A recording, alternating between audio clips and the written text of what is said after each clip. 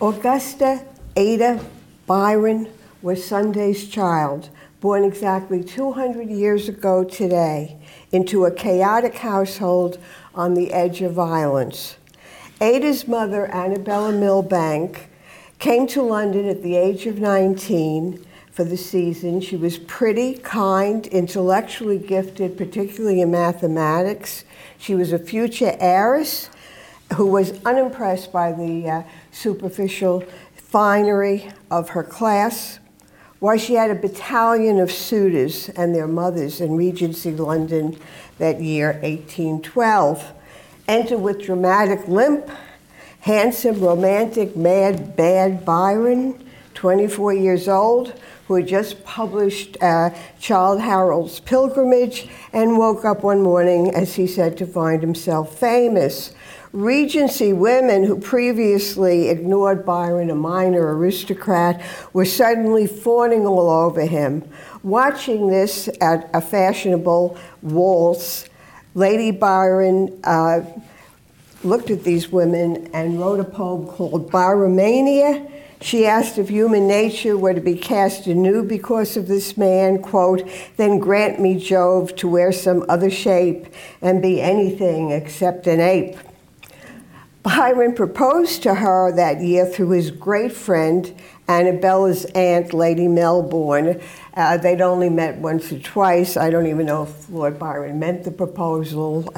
Lady Melbourne couldn't resist proposing for him in the most flowery terms. Annabella refused. It took Annabella 2 more years to admit her love for Byron and for the two to become engaged. But in the meantime, Byron had had an incestuous affair with his married half-sister, the Honorable Augusta Leigh, and they had had a daughter recently named Medora Leigh. His sister Augusta and Annabella's aunt, Lady Melbourne, urged Byron to marry because rumors were spreading through London about this incest. They didn't particularly want him to marry Lady Byron, Annabella Milbank, but other women had refused that year, and she didn't. She was in love, and she accepted. They'd met maybe 3 or 4 times. I think they once touched hands. From the minute Annabella stepped into the wedding carriage on that cold January morning in 1815, Byron's cruelty commenced. Lord Byron told his wife, "You thought I loved you, I'll show you."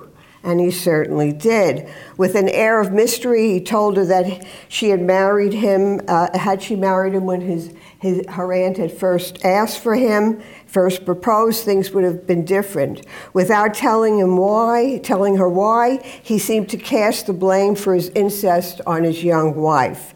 His mental cruelty was punctuated, as it often is, by teasing regrets, loving moments, plenty of sex, and then relapse into cruelty during the 1 year that they lived together. His behavior brought Sister Augusta back into the household by Lady Byron's request in the 7th month of her pregnancy, for Annabella believed with Byron's sister present, he would not act out as outrageously as he said he would. For example, he said he would bring a woman into the house and copulate as she gave birth. Still, even with Augusta present, while Lady Byron was in labor, Lord Byron made as much noise as possible, throwing bottles and furniture around. He went in and told his wife that her mother, very seriously ill at the time, had died, which was not true. He asked if the child were dead, and later, on seeing his daughter, called Ada his perfect instrument of torture. After 2 weeks, he refused to see Ada at all, and soon after that, wrote to Lady Byron telling her to take Ada and leave the house as soon as possible, as he was closing the establishment and going abroad. Actually, after she left, he stayed there with his sister Augusta at 13 Piccadilly Terrace. Apparently, Lord Byron thought that loving him as she did, and she really did, Lady Byron would simply, as Annabella's former governess said, live with her parents, pining for him, quietly raise their daughter Ada, and he would go his own way. I'm sure he's not the only man who's ever had this fantasy.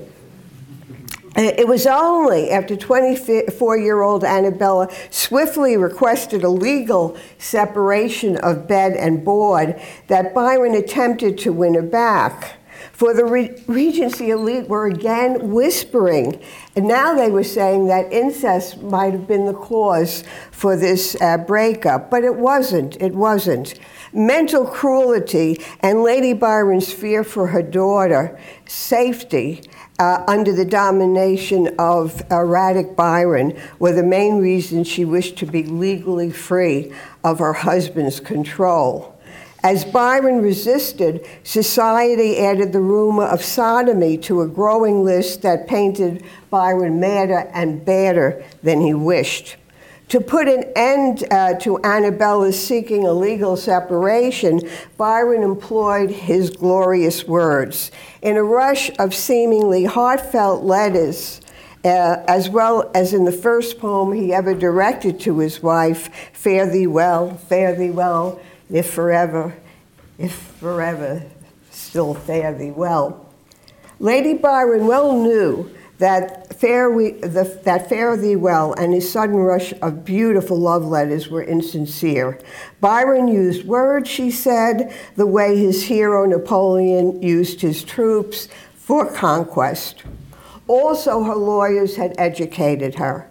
If she responded to Byron's sudden rush of love letters or to his poem, it would be what English law in those days called condonation, which meant the wife had forgiven the husband all previous acts and the husband could demand her return. After much negotiation, some bitter back and forth, and sheer dumb luck, she won her decree.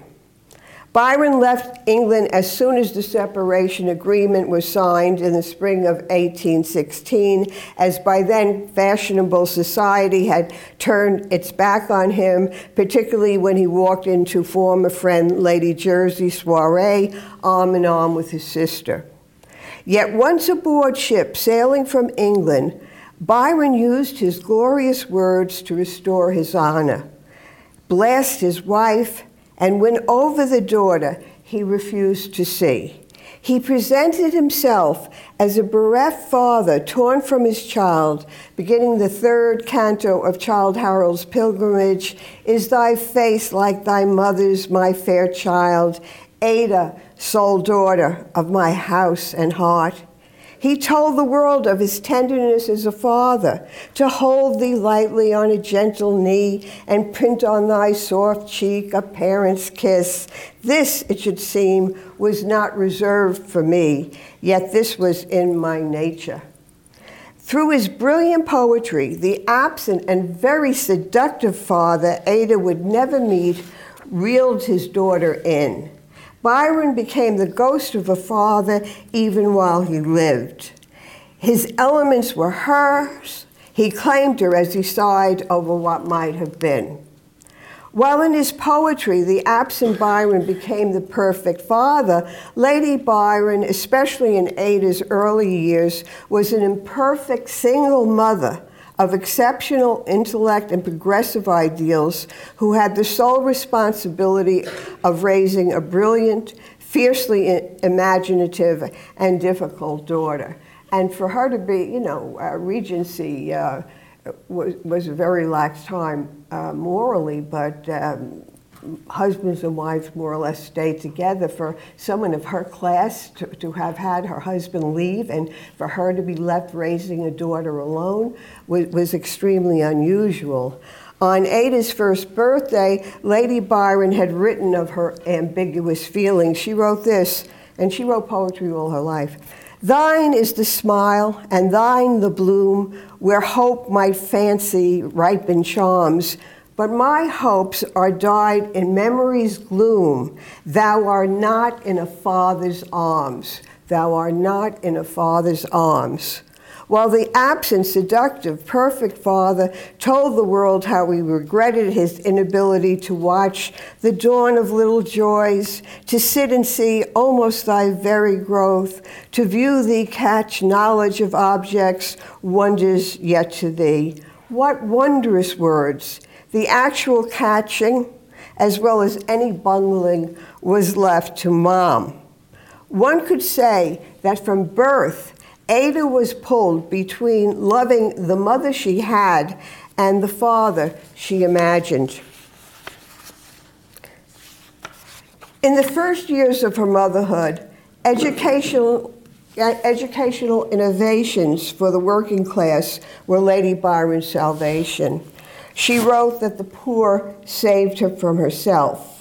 When little Ada was not yet 3 years old, Lady Byron returned from a short summer trip to Scotland and found at Seaham in the north, where she was born, not born actually, but raised, the first infant school in England for the young children of the working poor.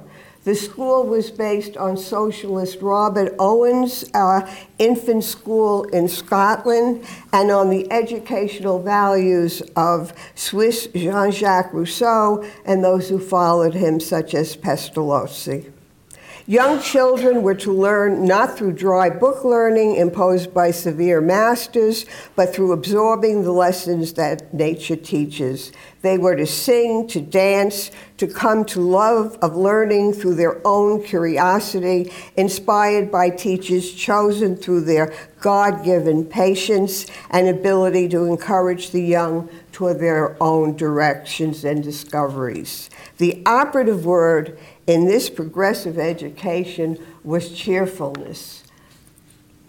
In the 1830s, when daughter Ada was married and a mother herself, Lady Byron had the time to once more visit the progressive Hoffel School in Switzerland, where she sent her young Noel cousins to be educated, and she formed a relationship with its founder, Emanuel de Fellenberg.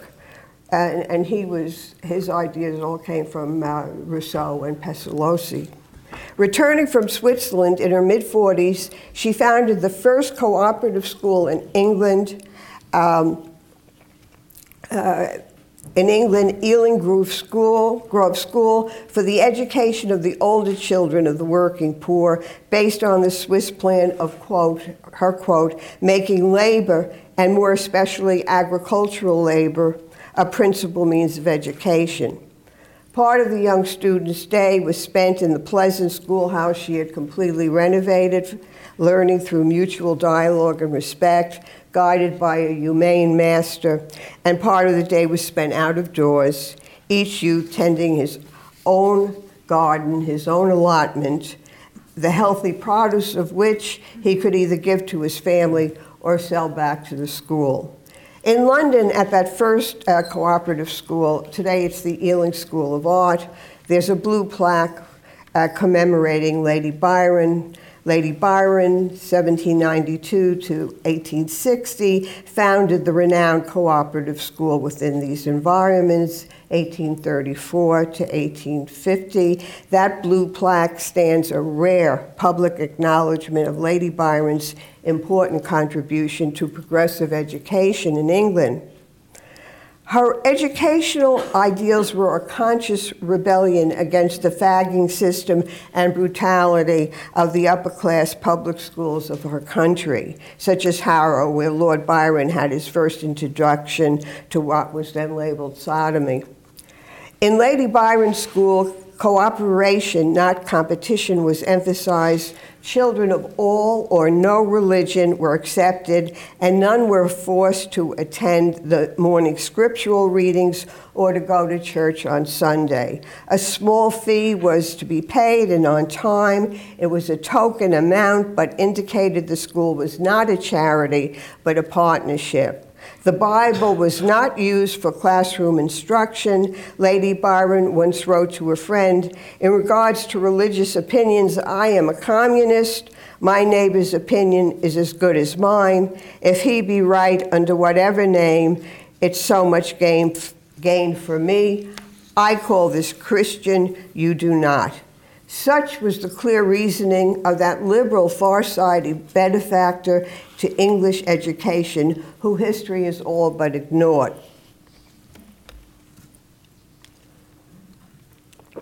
As clear and far-sighted as Lady Byron was when it came to the educational advance for the working class in England, her daughter Ada's education was that of many upper middle class or aristocratic girls who had intellectual potential. They were educated by tutors at home, just as Lady Byron had been. Lady Byron recognized Ada's intelligence early on. By the time Ada was 2.5, she was absorbing information with alacrity. One of the myths about Lady Byron was that she consciously avoided poetry in Ada's early education, as if English literature was part of any curriculum at that time. In one of the few letters Lord Byron not only wrote, but actually sent to his wife, through his sister, of course, he delighted in Ada's love of science, and he wrote that he, too, did not like poetry as a child. Ada's weekdays were filled by her lessons, dipped into about a quarter of an hour at a time, and broken up by rest or reclining on a board intended to ease her restlessness. There was music, French, arithmetic, exercise, drawing, geography, outside play. She was given tickets when she was good and had some taken back when she wasn't. These tickets were part of Robert Owen's system of rewards and punishments that replaced verbal and physical punishments. There is little doubt Ada strove to please her mother, to win her approval, a motivation Lady Byron actually encouraged. At 5, Ada wrote, quote, "The lessons have not been done as well as they might have been done, and I'm sorry for that because I want very much to get another 12 tickets. I want to please Mama very much, that she and I may be happy together." At about that age, Ada asked her mother if her grandfather, Sir Ralph, was also her father. Ada remembered her mother's anger in retorting that her grandfather was not her father. Lady Byron was by nature temperate, but her daughter had hit her vulnerability. Ada was not in her father's arms, and Lady Byron, for all her intelligence, was raising a child who had no idea of who or what a father was. Byron died of fever in Greece when Ada was 8. Lady Byron was overwhelmed when the news was brought to her. Ada cried as well. Lady Byron assumed her daughter was crying for her mother's grief, as her child had never known her father. Far from it. While Lady Byron went to visit the new 7th Lord Byron, Ada's governess took her to the ship that brought Byron's body back to Byron. Ada wrote to her mother she saw, quote, "Papa's ship," and liked it very much. Viewing the ship made her realize, quote, "What a great misfortune it is for me not to have brothers and sisters." When her young cousin George died, she wrote to her mother, his death was going to be a very severe blow of grief. Ada did not need logical connections to experience bereavement over her father's death or over her own existential situation. Years later, when Lady Byron introduced Medora Lee to Ada as her half-sister, Ada immediately held out her hand to her less fortunate sibling. As a child, Ada reached out for her mother's hand through scientific innovations. When she was 12, while her mother spent the winter season in Devon, hoping for a cure to her bronchitis, Ada searched for a way of bringing her letters to her mother and her mother's letters to her more quickly. To this end, she became absorbed in building a flying machine powered by steam. Steam was the microchip of the 19th century. In Don Juan, Lord Byron had written ironically, "Steam engines will convey him to the moon," but Ada went beyond metaphor and after months of single-minded absorption, realized she would base her engine not on a bird's body, but on that of a horse. And you heard something about that yesterday. She also figured out the maps that she would use to get these letters to her mother quickly. She figured out her own GPS. She was amazing at that age. Lady Byron supported Ada's scientific creativity, but was concerned by the intensity with which her daughter pursued her interests with single-minded preoccupation and limitless confidence. She urged the 12-year-old to go on with her other studies as well. Ada wrote to her mother, "I wish that supposing I fly well by the time you come back, you would, if you are satisfied with my performance, present me with a crown of laurels, but it must only be on the condition that I fly well." Ada was not only precocious but headstrong. When her early tutor put her in a cornice, she bit off the cornice. As a teenager, she was sexually adventurous and had an affair with her tutor.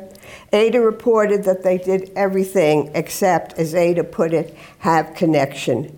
Connection or not, they were found out, the tutor fired. Scientifically, she was a prodigy, similar to Thomasina in Tom Stoppard's play, Arcadia, except Ada was more overtly sexual and lived on while Thomasina died.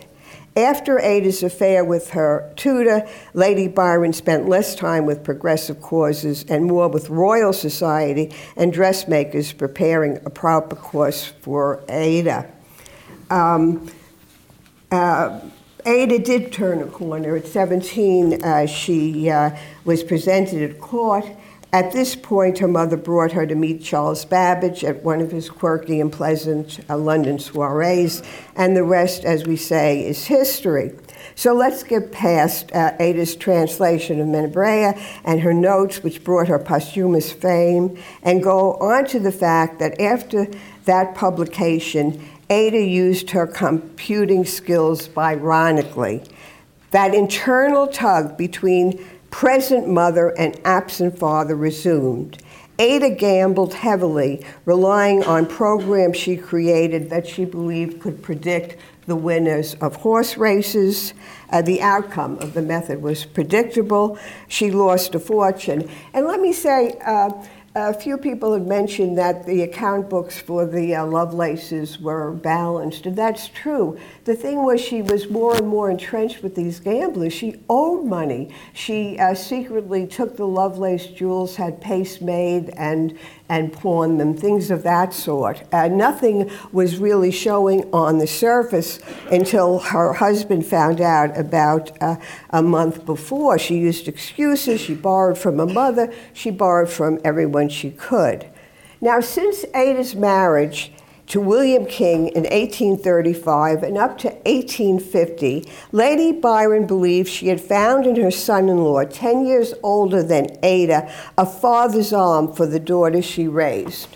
On William King's part, he had never before known mother's love and believed his mother-in-law's love unconditional. Lady Byron could not do enough for her high-born Sirius Crow, as he was called because of his thick eyebrows. Lady Byron was the hen, and Ada was their birdie. It was a barnyard love fest. Shortly after the marriage, it was through Lady Byron's influence with the young Queen Victoria that William King became the first Earl of Lovelace, and Ada became, as we know her today, the Countess of Lovelace. When Ada's debts became so huge as to no longer be covered up, a month after he learned about it, William came running to Lady Byron late one night to unburden himself. Rather than consoling him, Lady Byron cried out, "Didn't he know genius was always a child? How could Lovelace have allowed Ada, with her naivety and her belief in her own infallibility, to go to the races without him?" He could not understand that for Lady Byron, her daughter was once more not in a father's arm. Again, she, the single mother, was all alone, and psychologically, to her way of thinking, after all the good she had done for her son-in-law, she was once more betrayed. She wrote, "I am only loved by strangers." Daughter Ada, on her part, wouldn't speak to her mother, saying Lady Byron had insulted her husband. However, Ada stretched the truth to her advantage all the time, and it was more likely she was embarrassed that her mother now knew how she had lied to her as she asked for more and more money. No matter. Lady Byron got a list of Ada's debts through her lawyer, and she paid them all off. It is almost a given in family relationships that love between mother and daughter often has a critical edge to it, whereas love between daughter and father seems unconditional. Estranged for a year, mother and daughter reunited in the most tragic of circumstances for Ada's constantly terrible periods, which she called her black dwarfs, perhaps were early signs of the uterine cancer that she developed. During the last half of a year of Ada's life in 1852, mother and daughter established the intimacy and understanding that had often eluded them. One finds it all portrayed in Lady Byron's unpublished journal letters here at the Bodleian, which she wrote during the months she was with her daughter, her caregiver, day and night. Ada, who once invented a steam engine to fly her letters to her mother, now had a mother all to herself, and perhaps that's what she had needed all of her life. Neither found this out till the end. Lady Byron would lament, quote, "To see clearly too late, she couldn't stop thinking of what might have been." Ada realized she was going to die at the age of 36, the same age as her father. In one hallucination, she believed her father was causing her death. Another time, she saw Lord Byron at her bedside and told her mother he was there. He was. Lady Byron knew her daughter did not want to be buried at Lovelace's estate at Ockham.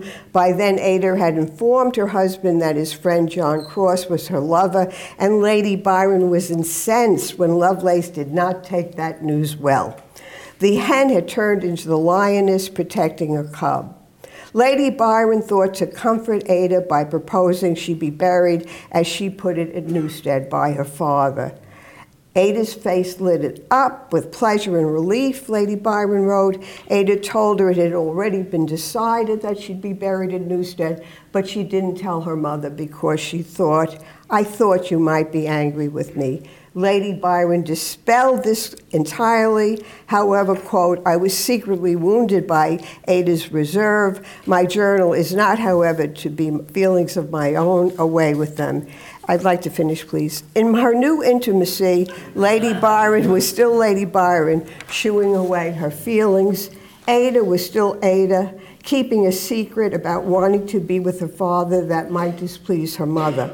"My daughter," Byron wrote, concluding the third canto of Childe Harold, when Ada was barely a child. We heard it beautifully portrayed last night in music. "My daughter, with thy name, this much shall end. I see thee not, I hear thee not, but none can be so wrapped in thee. My voice shall with thy future visions blend and reach into thy heart when mine is cold, a token and a tone, even from thy father's mold."